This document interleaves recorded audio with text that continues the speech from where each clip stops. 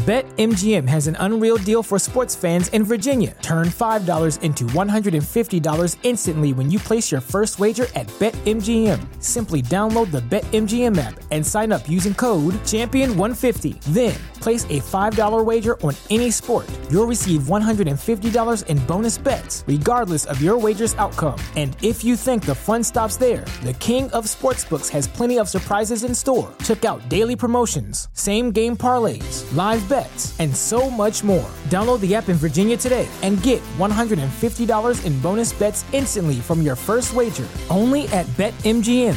BetMGM and GameSense remind you to play responsibly. See BetMGM.com for terms. 21 plus only. Virginia only. New customer offer. Subject to eligibility requirements. Rewards are non-withdrawable bonus bets that expire in 7 days. Please gamble responsibly. Gambling problem? Call 1-800-GAMBLER. Promotional offer not available in Washington, D.C.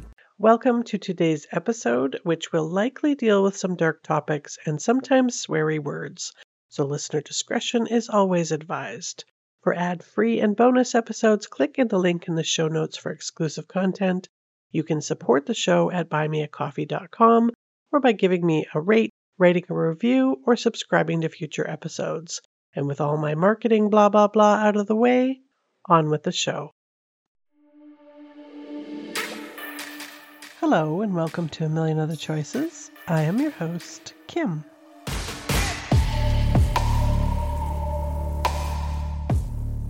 I have a story for you today that happened in Calgary, and I didn't know about it. I actually only discovered it when I was doing some other research.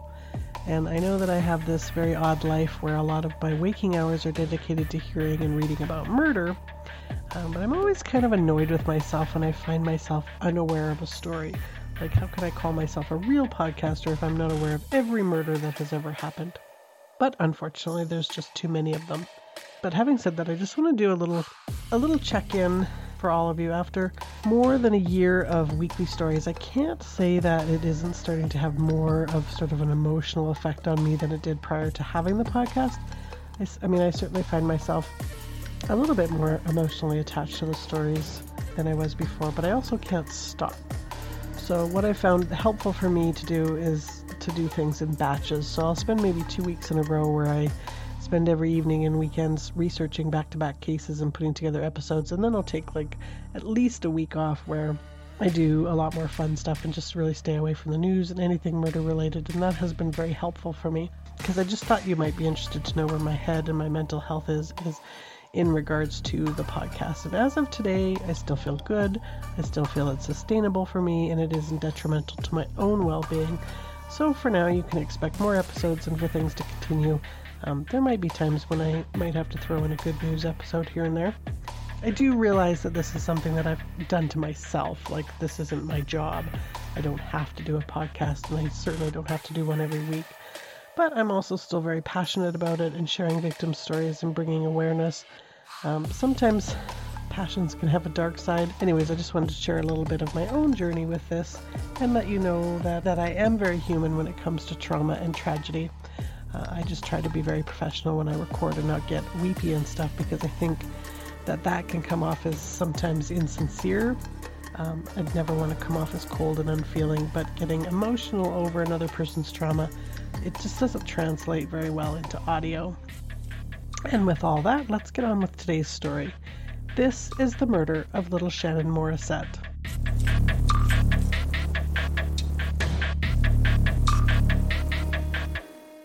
The neighborhood of Forest Lawn in Calgary has suffered a bit with a bad reputation for being a crime haven with a lot of drugs and sex trade workers. And I mean, as far as Canadian cities go, it's kind of known as a bit of a ghetto. But that isn't exactly how Forest Lawn began. It was actually named after the Hollywood Cemetery, and the name was a bit of a marketing tool to entice buyers to the edge of the city. Forest Lawn itself actually used to be a town all on its own back in 1934, but was annexed by the city of Calgary in 1961. Back then, the town was originally formed with a large number of European immigrants who were farmers, doctors, and workers in the then developing oil industry. Many new immigrants to Calgary are drawn to the Forest Lawn area as the housing prices have remained of the lowest in any area of the city. And with the high immigrant population comes a plethora of great authentic restaurants and rich culture, and was a great place to put down roots. It's close to downtown with very scenic views, and the immigrant population has provided a very rich cultural environment. But it's taken on a lot of misrepresentation in the media, and they have kind of had a self-identity issue. Although many longtime residents have purchased their homes back in the 1950s and then passed those homes on to their children, many properties have become rentals. In fact, a whopping 57% of the houses in the area are rentals, and with a population where 38 to 42% don't have a high school education and a median family income of only $40,000 a year, a lot of these rentals are either occupied in the short term by people who don't get involved in their communities or by landlords that don't maintain their properties. And as a longtime resident, Brenda Cozens told the Calgary Journal in 2012, the place gets a lot of bad press, but there are a lot of good, upstanding, hardworking people. Anything that happens east of Deerfoot and south of 16th Avenue gets called Forest Lawn because it used to be a town and it encompassed a lot of the area. People still think that Albert Park, Pembroke, and Dover are Forest Lawn. So for a community that has about maybe 8,000 people, we get blamed for an area of about 50,000 people. In 1992, 5-year-old Shannon Morrisette lived with her mom Janet, her stepfather Chris Hiltz, older brother Christopher, and baby sister Rebecca in a low-rent housing complex on 35th Street and close to 18th Avenue in Forest Lawn, a housing complex that attracted a lot of single-parent families trying to make ends meet. So there were a lot of kids within the complex with which 5-year-old Shannon made easy friends despite the fact that she was deaf and could only communicate with sign language, although she could read lips. Being a complex of houses, neighbors knew each other and were very watchful. So Shannon and the other children were often out in the alley behind the buildings, which they had kind of converted into a bit of a makeshift park. The kids would share their bikes and other toys, and in the summer months, kids dotting the landscape of the complex with their water guns and laughter was background noise to the residents. But Shannon lived in a silent world and was prone to kind of doing her own thing at times. It wasn't uncommon for her to wander to the corner store without first asking permission. In fact, she often wandered off, leaving her mom in a panic and at times having to call the police to help and locate her, usually at a friend's place or just off playing on her own in a corner of the complex. Most parents weren't able to afford summer camps and daycare, so the kids and neighbors just kind of hung out and the place had kind of a small town feel. As one 16-year-old at the time with a paper route in the area told the Calgary Herald back in 1992, "When you're poor and you have a friend, that's what's important, and that's what people in the block know. They stick together. It doesn't matter if you're black or white or Vietnamese, they all chummed around together." Some of the residents were unemployed or living on social assistance, so they were home and would be in the yard or on their balconies. Shannon was described by neighbors as a very trusting child. She played with dolls like a lot of 5-year-olds and was always smiling. She was known by most of the shopkeepers close to the house and most of the people in the complex. So, on a sunny and hot Saturday, August 15th, 1992, it's a little bit hard to track down her exact movements, but most of her day was spent outdoors. Janet watched her get on her bike and head to her friend Starlet's house. Sometime shortly before noon, she was spotted outside Vic's food store with about 3 other children, and then she attended a birthday party between 12 and 3, where she was wearing her bathing suit because the party involved playing in the sprinkler. After 3, a few of the kids stuck around to continue to play in the water, but Shannon had wandered off. At around 5 p.m., Janet headed out to round her up for dinner.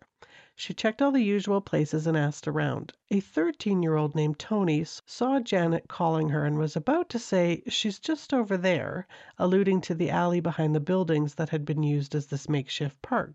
But when he turned to look and point in that direction, she was no longer there.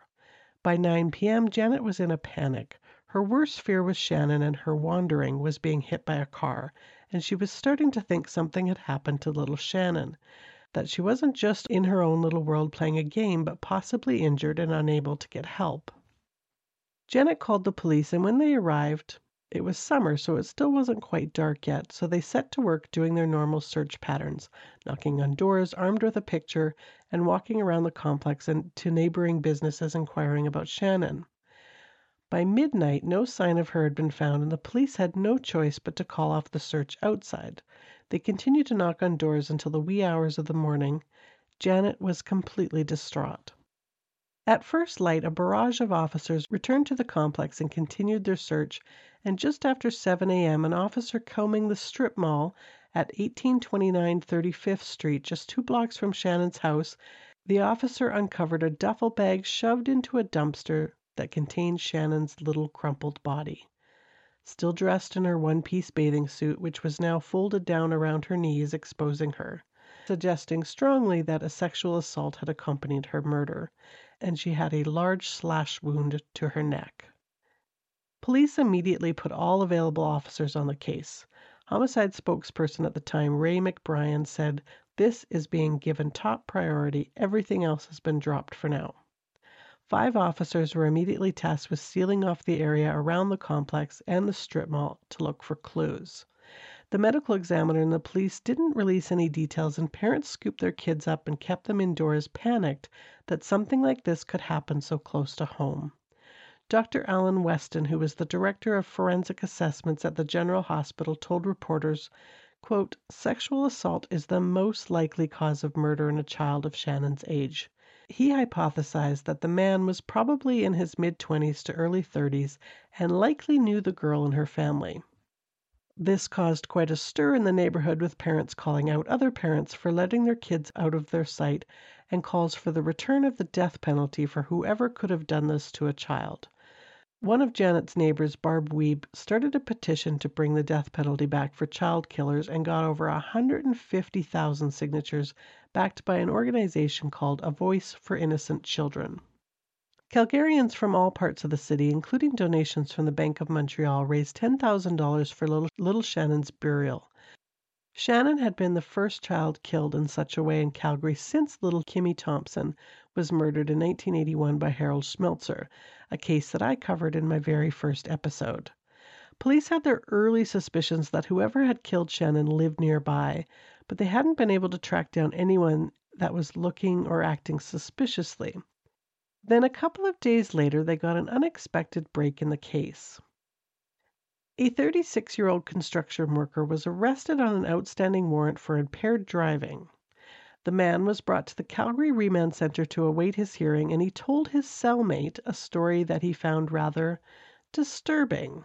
The man said that a little girl in his neighborhood named Shannon had smiled at him and come on to him. Now remember, she's 5, so that's disgusting.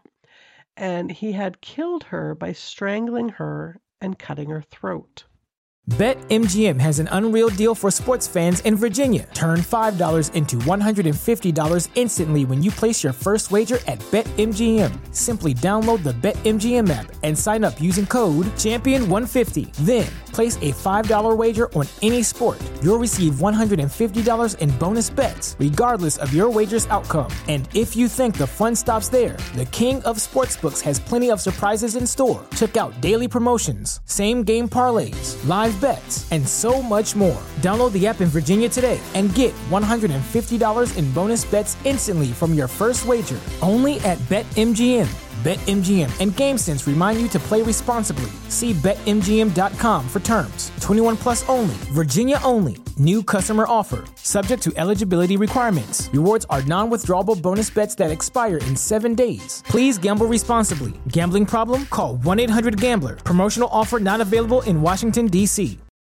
Gleason Bennett Williams was born in Newfoundland within a family of 11 siblings, to parents Mary and Chester.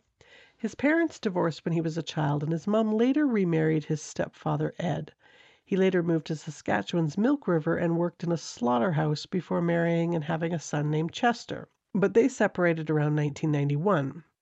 That's when Gleason moved to Calgary and into a basement apartment in the set of apartments directly behind the complex the Morrisette family lived in. He took up construction and drinking. He was arrested in the remand center and charged with first-degree murder due to the commission of the crime during a sexual assault. However, the medical examiner's office ran tests but were unable to prove that a sexual assault actually took place, despite the state of her bathing suit and most likely motive for the killing, and his charges were later downgraded to second degree. Gleason denied having any sexual contact with Shannon and gave more than one version of the story. In the version that later convicted him, he said that around 2 p.m. that afternoon, little Shannon appeared near his doorway and he invited her into his apartment. Shannon, being trusting, did so, and he gave her an orange and an apple and she left. But she returned a bit later, and that's when he took her inside and strangled her and cut her throat twice with a knife. He said that at the time that he did it, it was because he was tired of her coming and looking in his windows. In a later version of the story, he claimed that he had been drinking that day and was fixing the carpet on the stairs when he closed his door and didn't see her there and accidentally cut her throat. He tried to resuscitate her and couldn't. So he went to a bar and drank some more before deciding to put her in a duffel bag and into a dumpster behind the strip mall. But he didn't really have an answer for why the cut to the throat had been post-mortem, or why his story didn't fit his original story, like why he didn't open with that story even though it was pure bullshit. On Monday, March 15, 1993, after pleading guilty to the lesser second-degree murder charge, Williams was sentenced to a life sentence with no parole for 20 years. 8 victim impact statements were read, including, of course, her mother, Janet, who told reporters, "I hope he rots. There is no justice because there is no Shannon. My biggest fear for Shannon being deaf and not being able to speak was getting hit by a car, not that somebody would take her and do things to her, murder her and throw her in the garbage. That was the farthest thing from my mind." The Crown Prosecutor Bruce Fraser told reporters about the second-degree plea, "There was no one that could tell us, give expert evidence that this was a sexual assault or murder in the course of a sexual assault." Gleason Williams was sent to serve his sentence in New Brunswick at the Dorchester Institution. Janet moved to Regina to be closer to her other family members and to get away from the memories of Shannon's murder. In July 2008, so only 15 years in, the family was outraged to learn that he was already seeking day passes to be allowed to visit his family in Prince Edward Island and in Nova Scotia. Janet spent close to $4,000 of her own money to get plane tickets for her and 3 of her family to go to the hearing to give victim impact statements. He withdrew his application to the National Parole Board. Normally, day passes are up to the discretion of the warden of the prison, but when you are serving a life sentence, they have to go through the National Parole Board. Full parole and day passes are not the same thing, and escorted and unescorted leaves can be applied for before the parole eligibility period is up. Janet was relieved that he had changed his mind and said, "I'm glad he's not going vacationing." In May 2009, he again applied for day passes, and this time he did not withdraw his application, and the family again headed out to New Brunswick to give their statements that he should never see the light of day. Williams was applying so that he could visit his aging mother and visit one of his sister's graves. Janet told the parole board, "I am trapped in a prison. There is no parole board, no early release. I have no date that says I'm released from my pain. I lost my daughter and my desire for life." Rebecca Morrisette, Shannon's little sister, who was only 18 months when her sister Shannon was killed, told Gleason directly, "I never got to know my sister. You threw her in the garbage for absolutely nothing." His application was denied at that time because he still hadn't accepted responsibility for Shannon's murder and blamed it on his drinking at the time. Gleason's criminal past dated back to 1981, and in each case his drinking was part of the problem. He told the board, quote, "I don't trust myself when I've been drinking. If I never drank, I wouldn't be sitting here." But drinking is an excuse. Drinking doesn't make an already shitty person more of a shitty person. It just makes you more likely to get caught. Child sexual predators don't only come out after a beer or two. Anyone who would pull a girl's bathing suit down and strangle her and put her in a duffel bag isn't doing it because Smirnoff made them do it. They do that because they are sick and prey on helpless victims. The board only took 45 minutes to reach their decision to deny him any time out of the walls of the prison. Shannon's aunt and Janet's sister Claudette said, "The audacity, just for him to ask for any kind of release just makes me sick. We came from far away to keep this guy in prison, and we did it. We did it." Another aunt, Kathy, said, "I think us being there and they could feel our energy and our emotion, I think it helped them make a decision." And then Janet said of the decision, "I'm just happy about it. 2 weeks ago, I was worried that he'd be out and I'd be alive to see him free. Now I can live a little bit peacefully. 1 month later, the federal government introduced a bill to end the Fate Hope Clause that allows murderers to apply for parole after serving only 15 years of their sentences. Janet told Norma Greenway from the CanWest News, "I know it wouldn't help my case, but in the future it might help others. It's pure hell to know he could be free and go home to his family. I say when murder victims get to go home, then those guys get to go home too." On Friday night, June 26, 2009, just before 6 p.m., about 2 months after Gleason's denied hearing, her phone rang and she saw on the caller ID Government of Canada. Janet and her sister Kathy recounted that night to Sarah McGinnis. "My heart started racing. I started thinking, oh no, he's appealed and I have to go back there." All those emotions in the 30 seconds of answering the phone.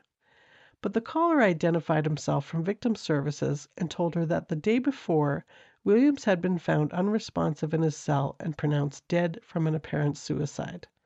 Janet said, "I know Gleason Bennett Williams' death will never bring Shannon back. But I spent every day thinking I'm going to see this man walk free. That was another unbearable thought in my mind. It's like a nightmare that you just never wake up from, always reliving the garbage dumpster, the brutality of it. It was just horrible, a hell you never climb out of." Kathy said, "Ultimately, it will provide closure for us to at least have the knowledge that he won't be injuring another child." It was really, really hard, especially for Janet. If he had passed away before we had a chance to let him know how we were really feeling, there would not have been that closure. Janet told Sarah that Shannon never gave up on life or anything. She was full of life and joy and happiness. Her memory will live with me forever. And that was the murder of little Shannon Morrisette. There are a lot of parallels to Kimmy Thompson's story, both 5 years old, both taken in broad daylight by a sexual predator. And I don't care what Gleason says, he was a sexual predator. One of the things I hate most about these stories, most of the stories that I relate to you, is the thought of someone dying alone and frightened. And when that victim is a child, it is the most heartbreaking because a 5-year-old doesn't want to be alone, like ever. And not being able to speak or hear, to not only be alone, but alone in your head at 5 years old. The tragedy and what Janet thinks about probably still daily is just a lot to bear as a human being. My heart goes out to the Morrisette family, and I hope that it doesn't mean that we can't allow our children to ride their bikes and be outside and having a childhood anymore. I always kind of waffle on this one. My logical brain says the chances are minuscule and it's far better to let kids have some freedom so they don't grow up in a bubble. They need to learn some street skills. But then I think, but what if that one time something happens? It's really hard to find a balance these days. Being a true crime buff, I think that my thoughts are always pretty dark about what can happen. But even I did let my kids play at the park with their friends, and I let them go to sleepovers and even made them take the train to school through downtown. But on the other hand, I made them keep their location services on and was always telling them to walk with purpose, no headphones in. Now, both my kids have survived to adulthood, but if you are interested in letting your kids outdoors and around other humans, there is a great program available in most larger cities here in Canada called Child Safe Canada, and they have programs for kids at pretty reasonable prices from kids aged 4 up to adults. Things like Don't Touch My Body, anger management, home alone safety, babysitting certification, drug and alcohol prevention, and internet safety, and just a whole lot more. They are really fantastic, and nope, they don't sponsor me, although I think they should because I've recommended them before. But anyways, they're great, and the information is presented in a very age-appropriate way that kids really enjoy. So they actually get some great information out of it. So I would encourage you with kids to check out their website at childsafecanada.com. I will be back again next week with another story. Until then, do your rate review thing, and don't forget about exclusive content linked in the show notes, all that blah, blah, blah. As always, thank you so much for listening.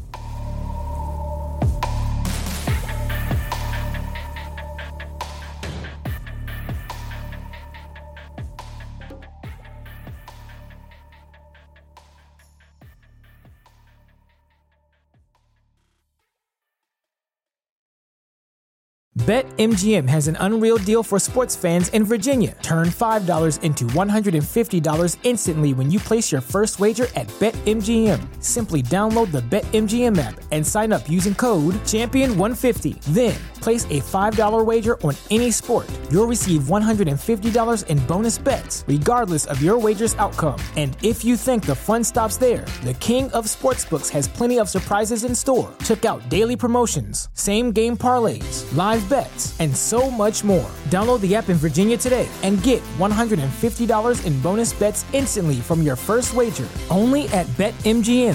BetMGM and GameSense remind you to play responsibly. See BetMGM.com for terms. 21 plus only. Virginia only. New customer offer. Subject to eligibility requirements. Rewards are non-withdrawable bonus bets that expire in 7 days. Please gamble responsibly. Gambling problem? Call 1-800-GAMBLER. Promotional offer not available in Washington, D.C.